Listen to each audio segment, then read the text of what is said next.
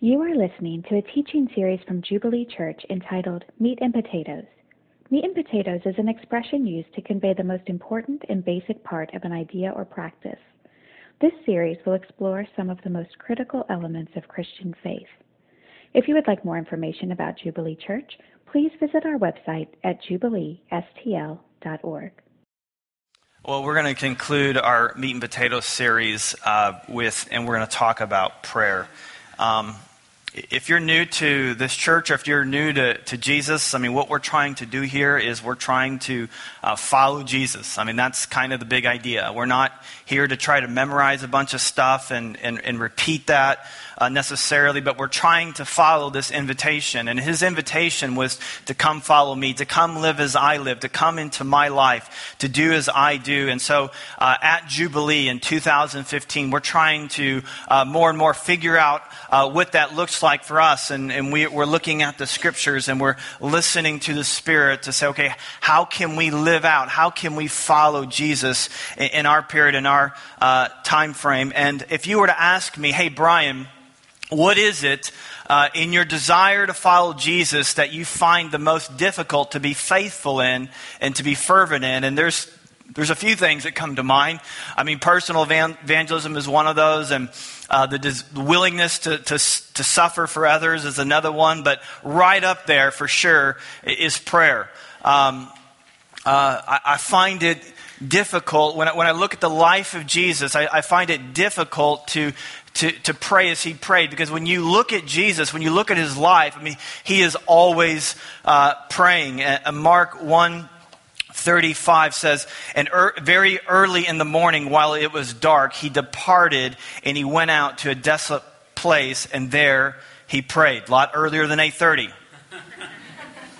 But he just was praying early. After he dismissed the crowds, he went up on the mountain by himself to pray. When evening came, he was still there praying. Luke 3:21 at his baptism praying. Luke 6:12 in choosing the 12 praying. Mark 6:46 before and after ministering to others praying. Before and after miracles praying. At his final meal praying. Before the cross praying. On the cross praying. You should be getting a trend here. He prayed for children, prayed for Peter, prayed for the disciples, and he prayed for all those who hated him. Jesus was always praying. So fascinating was the life of Jesus in prayer that this was the only thing that the disciples asked, hey, will you teach us to do this? They never said, hey, will you teach us to teach? They never said, will you teach us to do miracles? But they did say there's something central, there's something significant, there's something magnetic about your prayer life. Will you teach us to pray? Because they're just like you and I. There's something about prayer that draws us in. It's something that we want to do. It's something we aspire to do, but yet it's elusive for us. And there's something utterly frustrating and mystical about prayer that, if we're honest, a lot of times means that we give up on it or just avoid it altogether because, so that's why the disciple says, man, if we can't pray like you pray. We see you praying, we just can't do it. Will you teach us to pray? So, how many here would say Jesus had prayer nailed down? He kind of figured that one out. Okay, so we're going to look at Jesus, what he taught us to pray. And before he tells us how to pray, he actually tells us how not to pray. And I just want to read a verse that wasn't read out of verse 5. If you have your Bibles open to that passage, Matthew 6, we're going to kind of walk through some of this together. He says, this is how not to pray. When you pray, you must not be like the hypocrites. You must not be like the hypocrites. That word hypocrite means pretender. It's a word that comes from the theater world that means to put on the mask.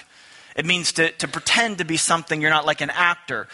They would say things that other people would say, but it wasn't coming from the heart. And what Jesus is saying is that when it comes to prayer, you can't pretend. We must not lack authenticity. When you pray, God's not interested in phony. He's interested in you. He's not interested in what someone else has to say to him. He's interested in what you have to say to him. He's way more interested in quality than it is quantity. He's much more interested in genuine than he is impressive. For this is what it says, for they love to stand and pray in the synagogues and at the street corners that they may be seen by others. They love it.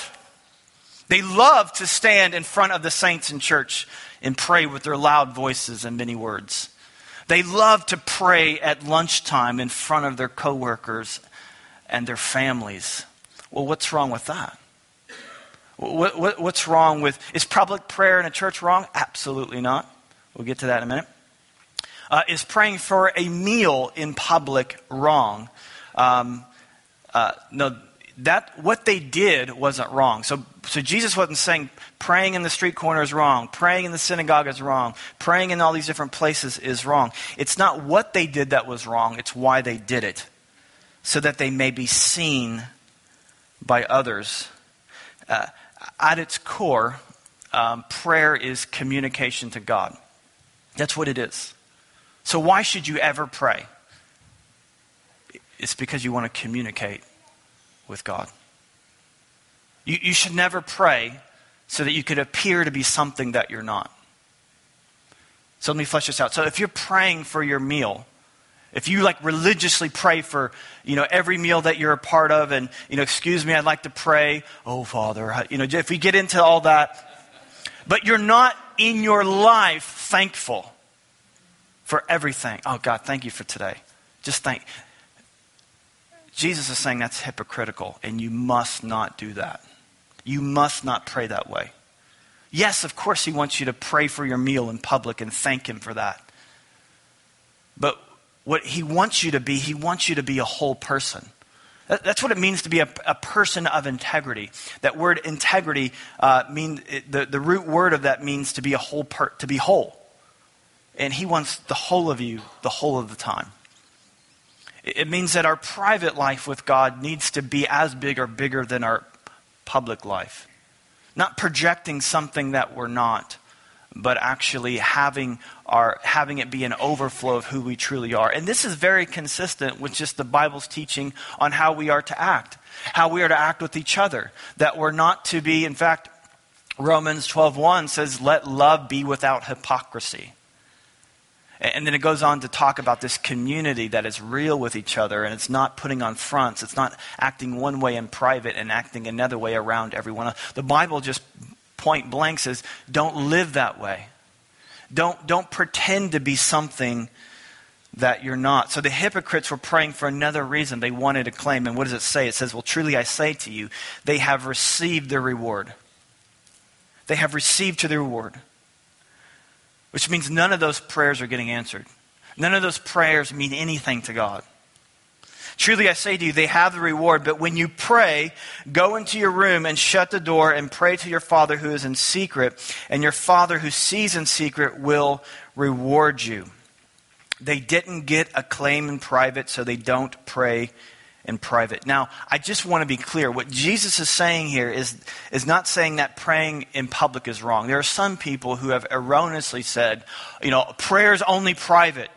It needs to be private, absolutely. But it's not only private. The Bible is full of public prayer. Jesus himself actually prayed in public with a loud voice. And with Lazarus, when he was raised from the dead, he prays out in public with a loud voice.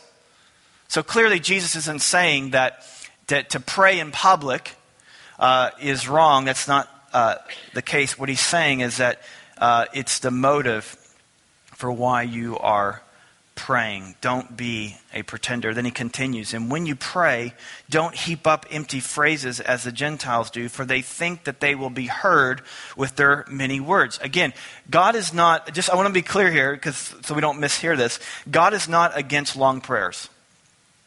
Jesus himself prayed for very long periods of time on several occasions. Jesus is not even saying don't repeat yourself in prayer. Jesus himself repeated himself in prayer. In the Garden of Gethsemane in Matthew 26, he prayed the same thing 3 times. Father, please take this cup from me. And he prayed it once, he prayed it twice, he prayed it 3 times. But what he's talking about is mindless babbling. That phrase to heap up empty empty phrases or empty words is one Greek word. It's if I can pronounce this, balitaglio, battlogio. Sorry, that's how you say it. Which means to keep on babbling. In fact, if I was just to say that word over and over again, that's exactly. You can thank me later for that one. It's a word that actually used to be described people who would stammer or stutter. It's the King James Version. I mean, it says this word. It says vain repetition. The pagans had a habit of vain repetition in their prayers. And actually some people today will do that with the Lord's Prayer that we're looking at today. Our Father, just saying this same prayer over and over and over again, mindlessly. We'll see this later, that when Jesus says, this is how you should pray, he says this is how you should pray. He doesn't say this is what you should pray. That you should pray in this manner. You should pray like this. But it's just this repeating over and over again. There's no heart in it. There's no life in it. And that's not prayer. That's chanting. And chanting is something that comes from paganism, not Christianity. There was a time period, in this time period, there was... Like now, there was this pantheon of gods, and you had all these different gods for all these different reasons. So if you wanted to sell your house, you had this god. If you wanted to get a promotion, you had this god. If you wanted better health, you had this god. And right across the board, each god had their own incantation that pagans would just mutter over and over again, 1,000 times a day, 1,000 times a week, and just over and over and over again. And you have this example in the life of Elijah in 1 Kings 18 with the prophets of Baal. And I'll just show you this really quickly so you know what I'm talking about. There's this great showdown between Elijah and the prophets of Baal. In 1 Kings 18:26 says, "And they took the bull that was given them, and they prepared it and called upon the name of Baal from morning till noon, saying, 'O Baal, answer us. O Baal, answer us. O Baal, answer us.' For 3 hours straight they chanted like that. And then it didn't stop there. And they cried out and cut themselves after their custom with swords and laces until blood gushed out upon them. And as midday passed, they raved on until the time of the offering of obligation. There was no voice. No one answered. No one paid attention. They thought with their many words they would be heard. They even inflicted pain upon themselves, saying, 'See how serious I am, God?'"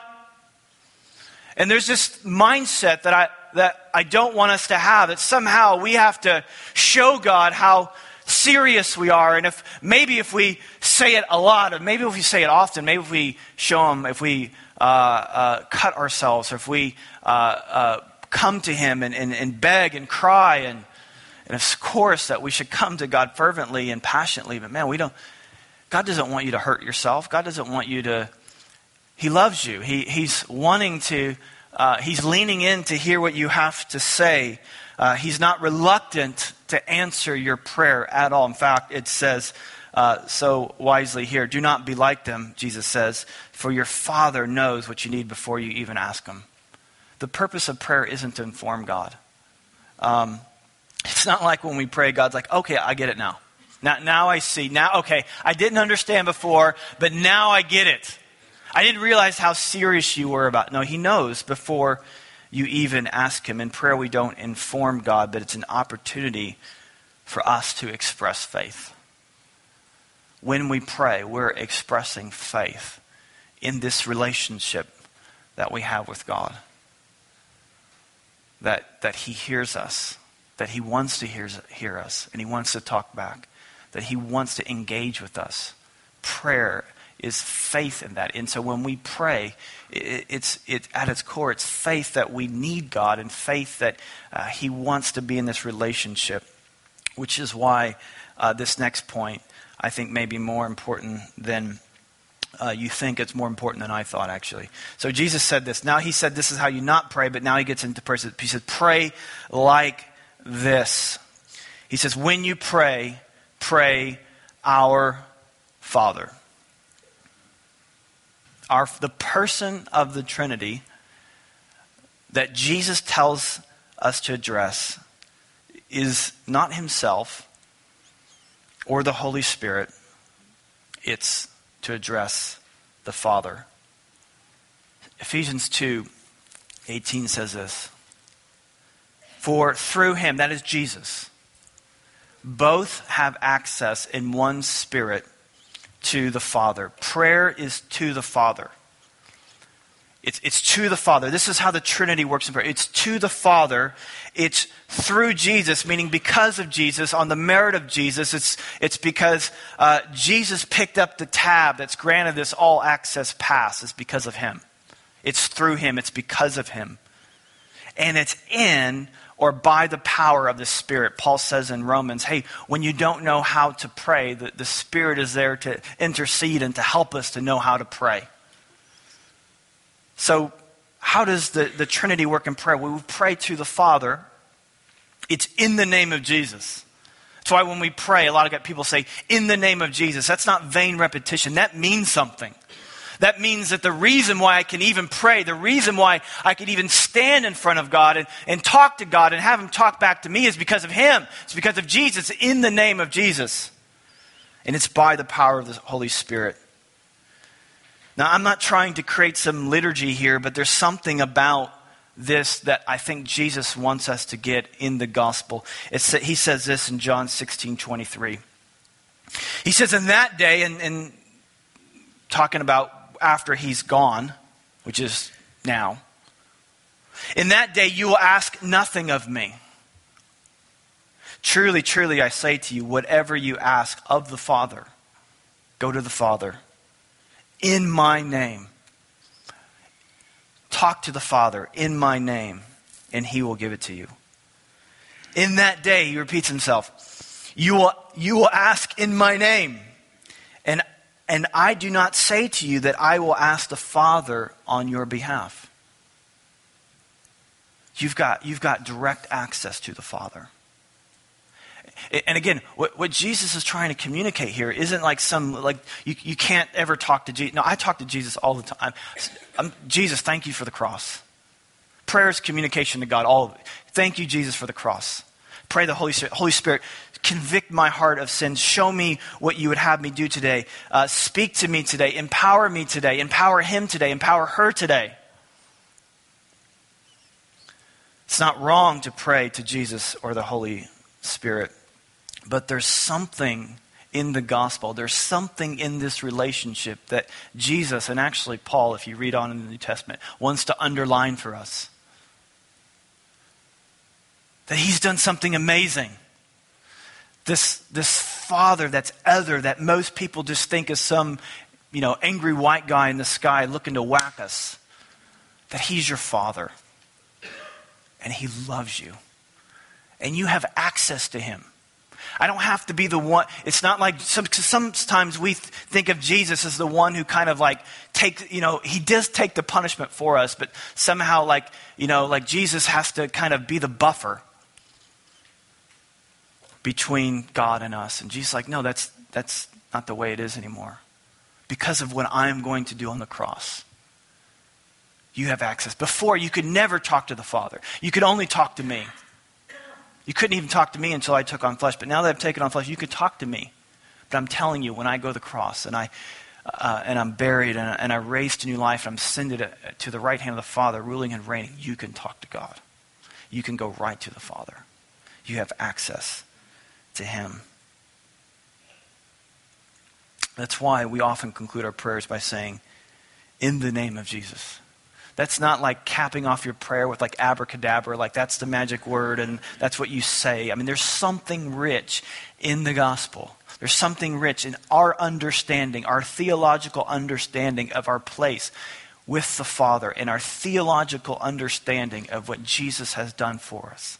That we have this access now with the Father, and it's in the name of Jesus. It's by the power of what Jesus has done for our midst.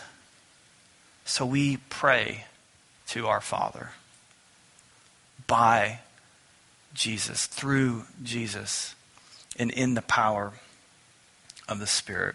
So we pray to the Father, and then there's 4 aspects or headings that we should how we should pray to the Father. And I'll just go through these quickly. Number 1, it should be worshipful. Our prayer should be worshipful. There's an order here in how he lays out this prayer. I'd say number 1, prayer is it has, if it's anything, it has to be worshipful. If that's all it is, worshipful, then so be it. But it must be worshipful. So he says, hallowed be thy name. And what does it mean to hallow something? It's interesting that not only the ESV translation, but if you are the NIV translation is not as literal translation as the ESV. The NIV tries to be more modern. That's why more people probably have the NIV than anything else. But even in the NIV translation, it still says hallowed. Because there's not real, it's an Old English word, it's in our dictionary, but there's not really a good translation for it. It's kind of a unique word. And that word hallow means it's something that is sacred and ultimate. What is something that is sacred and ultimate. So to hallow God is to make God your ultimate concern. That's why Jesus had such a problem with the religious guys praying, because it wasn't God who they were hallowing, it was a claim. What they were hallowing were themselves. So prayer that's just for others, prayer that's just for show, you're not hallowing God, you're hallowing yourself. That's why he had such a big problem. He says, but when you pray, you must hallow God. You must make him, you must see him as your ultimate concern, what is ultimately sacred. In fact, I know this is true for me, and I think it's true for you, is I think one of the reasons why I don't pray as often as I should, and I think one of the reasons why you don't pray as often as you should, is because oftentimes our heart drifts and there's other things that we hallow. And it's only until the thing that we do hallow is threatened that we rush to prayer. And so Jesus, if you're hallowing Jesus, if we're hallowing Jesus, if the thing about us is he's the one that's ultimate, he's the one that's sacred, we're praying all the time. Because we just want to worship him. We just want to lift his name up. Some people say, why would I pray? I don't need anything. And what you really mean by that is all the things that's sacred and ultimate to me are doing just fine. But the reality is, man, to worship Jesus and to hallow his name and to lift him up, Jesus is saying that true prayer is when God is what you want most. So true prayer is firstly and primarily about praise and adoration. And I think it's crucial to see that it comes first. I think it's crucial that you see that it becomes before petition, that is asking for daily bread, which is important, and it comes before confession, forgive us our debts. Praise should dominate our life, and specifically our prayer life, because if you start with petition, you're magnifying your needs. So if you start with petition, you say, God, this is what I need. He knows what you need before you even ask him. So you don't need to rush to prayer to inform God. You don't need to do that. This isn't about informing God. But when you start with your petition, when you start with need, you're saying what's in that moment, what you're revealing is what I'm magnifying is my need. When you start with confession, you're magnifying your performance. As crucial as confessing your sin and repenting are huge. But when you start there in your prayer, you're magnifying those things. But when you start with praise, you're magnifying God. Which is why the psalmist repeatedly says, "Oh, magnify the Lord with me and exalt or lift up his name." To magnify something isn't to make it bigger, but it's to make how you see it bigger. And our hearts need this. Our hearts need to come to God, and we need to have prayer where we're aligning our hearts to what is truly ultimate. If our problems are what's big, or our performance is what is big, the issue isn't that we have problems in our life, and the issue isn't even that we sin. The issue isn't that we have this adoration problem. We have this praise problem. We're not seeing God for who he is. Yes, we have needs. Yes, we sin. Yes, those things need to be confessed. Yes, those things we need to pray, and because God asks us to pray for those things. But we need to come into prayer. And actually the model of the Lord's Prayer is a big reason why we structure the services the way we do. When we come, this isn't like just random. Like, we come in here, and what are we doing? We're magnifying God in worship. We're singing to Him. We're lifting His name up, and we like it to be up at Him, words about Him, not words about ourselves and how we're feeling, but it's words about Him. It's words how awesome He is, and usually that comes with smiles and singing and clapping and, God forbid, dancing and like just all these things that just because we're magnifying who He is. We're excited about who He is, and then we get into preaching, where the mood goes down a little bit, and then where it leads to God illuminating things through His Word, things that need to be confessed, or even needs and thinking that needs to change, heart attitudes that need to change, actions, behavior that needs to change. There is absolutely a place for contemplation, but it's not in the beginning of prayer. It's not at the beginning of prayer, it's at the end of prayer. There's a place for contemplation even when we come together in our services, but it's not the beginning. It needs to be toward the end. And actually, one of the big things that God's really taken me through right now is to contemplate more. But I find my contemplation, it goes much, much better when I start with God and His Word and worshiping for Him, and then I quiet my soul, and in light of Him, sit there and contemplate who He is and what He wants me to do, and how He wants me to act that day or that week, or go back and do a redo, that is, repent, or to someone, or to Himself. So it must be worshipful, and it must be submissive. It must be submissive. Is your prayer submissive? Submissive to what He wants and not what we want. His kingdom, not our kingdom. Here's a big one. Submissive to His timing and not our time. I found sometimes it's easy for me to submit to what He wants. I find it much more difficult to submit to what He wants when He wants it. You see, when we pray, God, we pray for earth to be as it is in heaven. What we're praying is we want more of what it is in heaven. We want it to be more of that down here, please. We want heaven, earth to be just like it is in heaven. And I don't suppose in heaven that when God says to an angel, hey, I want you to go minister to that person, I don't think the angels are like, you know what, I'm kind of tired of that. I don't know about you. I think it's pretty chop in heaven. I think it's pretty much like what He says goes in heaven. And so when we pray, Father, I want earth to be just like it is in heaven. It means I want what you want, when you want it, how you want it. It's the way. It's the only way. It's the best way all the time. I want to be more responsive to you, God. I want to be submissive.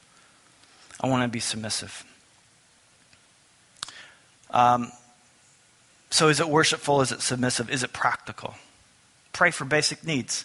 We pray for our daily bread, not our daily dessert. We pray for bread, not cheesecake.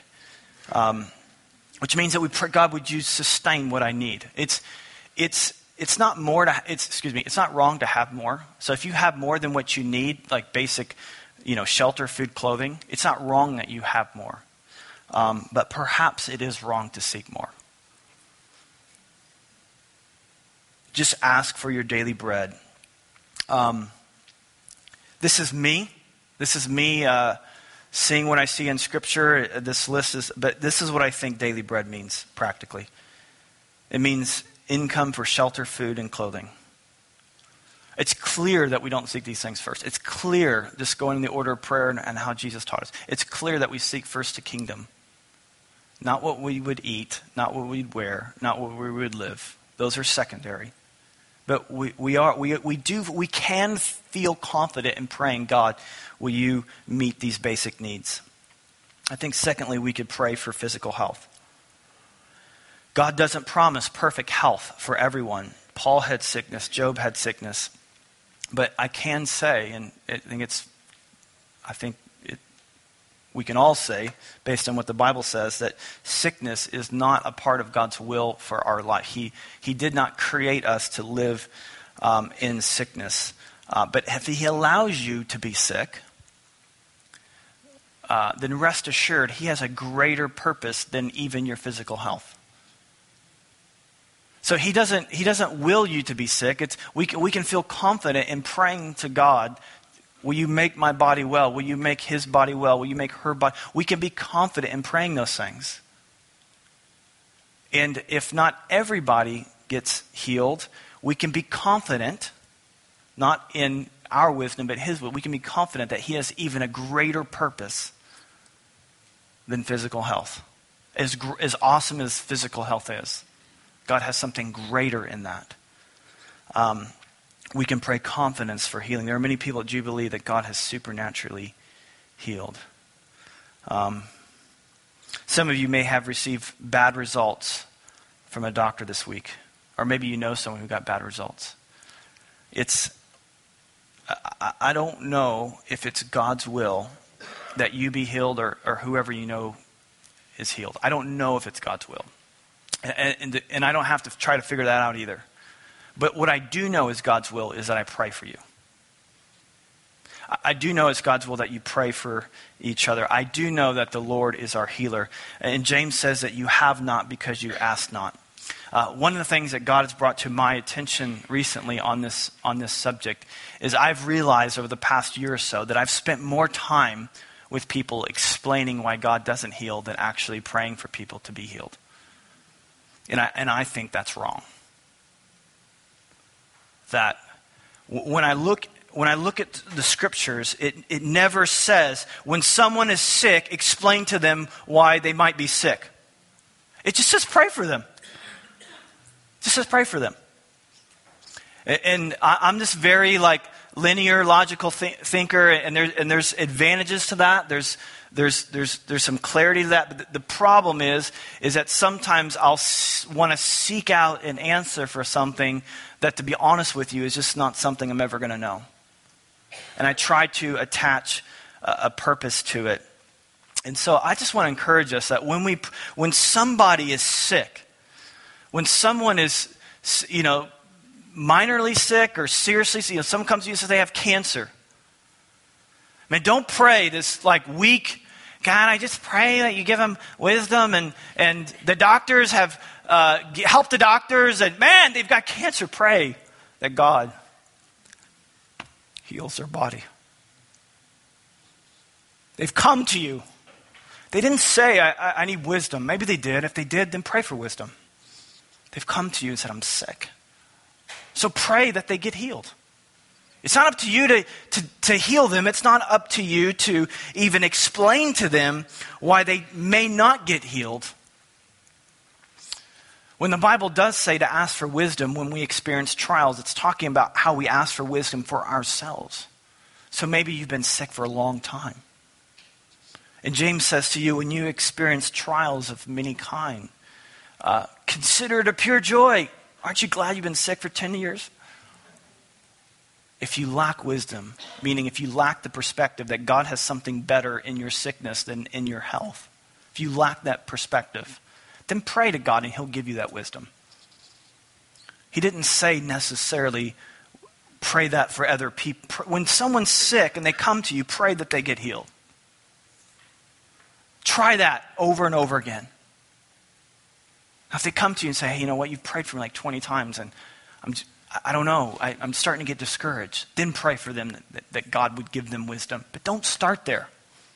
Just have faith that God wants to heal that person and pray for them to be healed. And save the prayer for wisdom another day. Okay.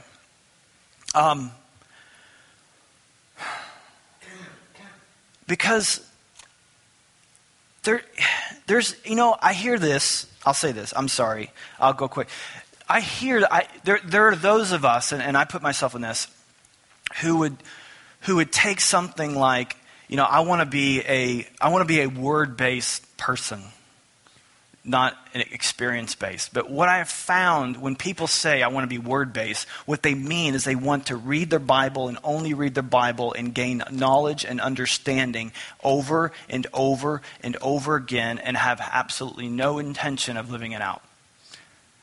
And so when they see someone living it out, they're like, well, that's experience-based. Well, let me tell you, but here, follow me on this. If someone is reading when someone is sick, pray for them, and then they go out and pray for them, that's what it means to be a word-based person. Someone who reads their Bible and says, well, I don't pray for people because God doesn't heal everyone, based on his word or your experience. If you're someone who sits and reads the Bible and never pushes out in faith, I just want to submit to you that you're the one who is experience-based. You're living based on your experience. You're not living on actually what the Bible says. To live what the Bible says, take this faith. It goes beyond our experience. It goes based upon what he says. So let's not be a church because we love the Word of God and we revel in the Word of God. We want to know it and we want to receive it. But let that not mean for us that we only study it, that we only read it, and that we don't actually seek to believe what it says, that is, do what it says. Is it repentant? Is your prayer repentant?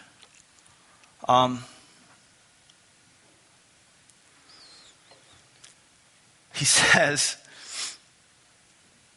God, forgive me just as I forgive others. Can you pray that? Or you not want to pray that? Do you want God to forgive you the way you forgive others? Or do you want to skip that part? Then he says, lead us not into temptation. God, you know where I'm weak. You know where I fail. You know about my pride, my anger, my lust, my bitterness, my self-centeredness. God, you know where I'm weak. Save me from where I'm weak. Save my family from where they're weak. What a great prayer. And then finally, is it expectant? This is only in the NASB translation. Some of you may know this. For yours is the kingdom and the power and the glory forever. James says that when we pray, we must pray with faith. A person who doesn't pray with faith shouldn't expect anything from the Lord. If we don't come to him with expectancy, we shouldn't expect anything. Well, this week we have this awesome opportunity to put this teaching into practice. We have a week of prayer. And what happens in our week of prayer is that community groups throughout the week gather to pray. Some of them meet in this building on Tuesday, Wednesday, and Thursday. Others are meeting in homes. If you're out in the county, those are in homes. And this Friday night, the whole church gathers. And the added bonus to this Friday is it's Good Friday.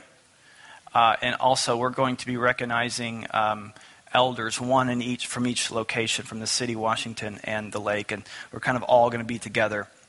And I don't want to beg you to come, or worse, guilt you to come. But if this is your church, then I'm your pastor, and I am asking you to come. I'm asking you to come for the sake of this city. I'm asking you to come for the sake of this church. And I'm asking you to come, I think most importantly, for you, for your heart's sake, for your heart's passion toward God. Because here's what we're going to do. Number one, if this is all of what we do, it's going to be a good time, is that we're going to hallow the name of God. We're going to hallow his name. When we gather, sometimes that's all we do. And that's a good prayer time. You don't have to run through this list every time, but if you are going to do anything, you need to hallow God. And we're going to hallow God. And we're going to pray for his kingdom to expand. Not our kingdom. Not our world. Not our schedules. Not first. Not our health. Not our jobs. Not what our kids are involved in. Those aren't the things that we're going to hallow in our life. And we're not going to hallow them first and foremost in our prayer. We're going to hallow God, and we're going to pray that his kingdom expand. And then we're going to expect that God is actually going to do something on our behalf. Not on the basis of our experience, although our experience testifies that God moves, but on the testimony of the scriptures. And if for no other reason God asks us to. That should be enough.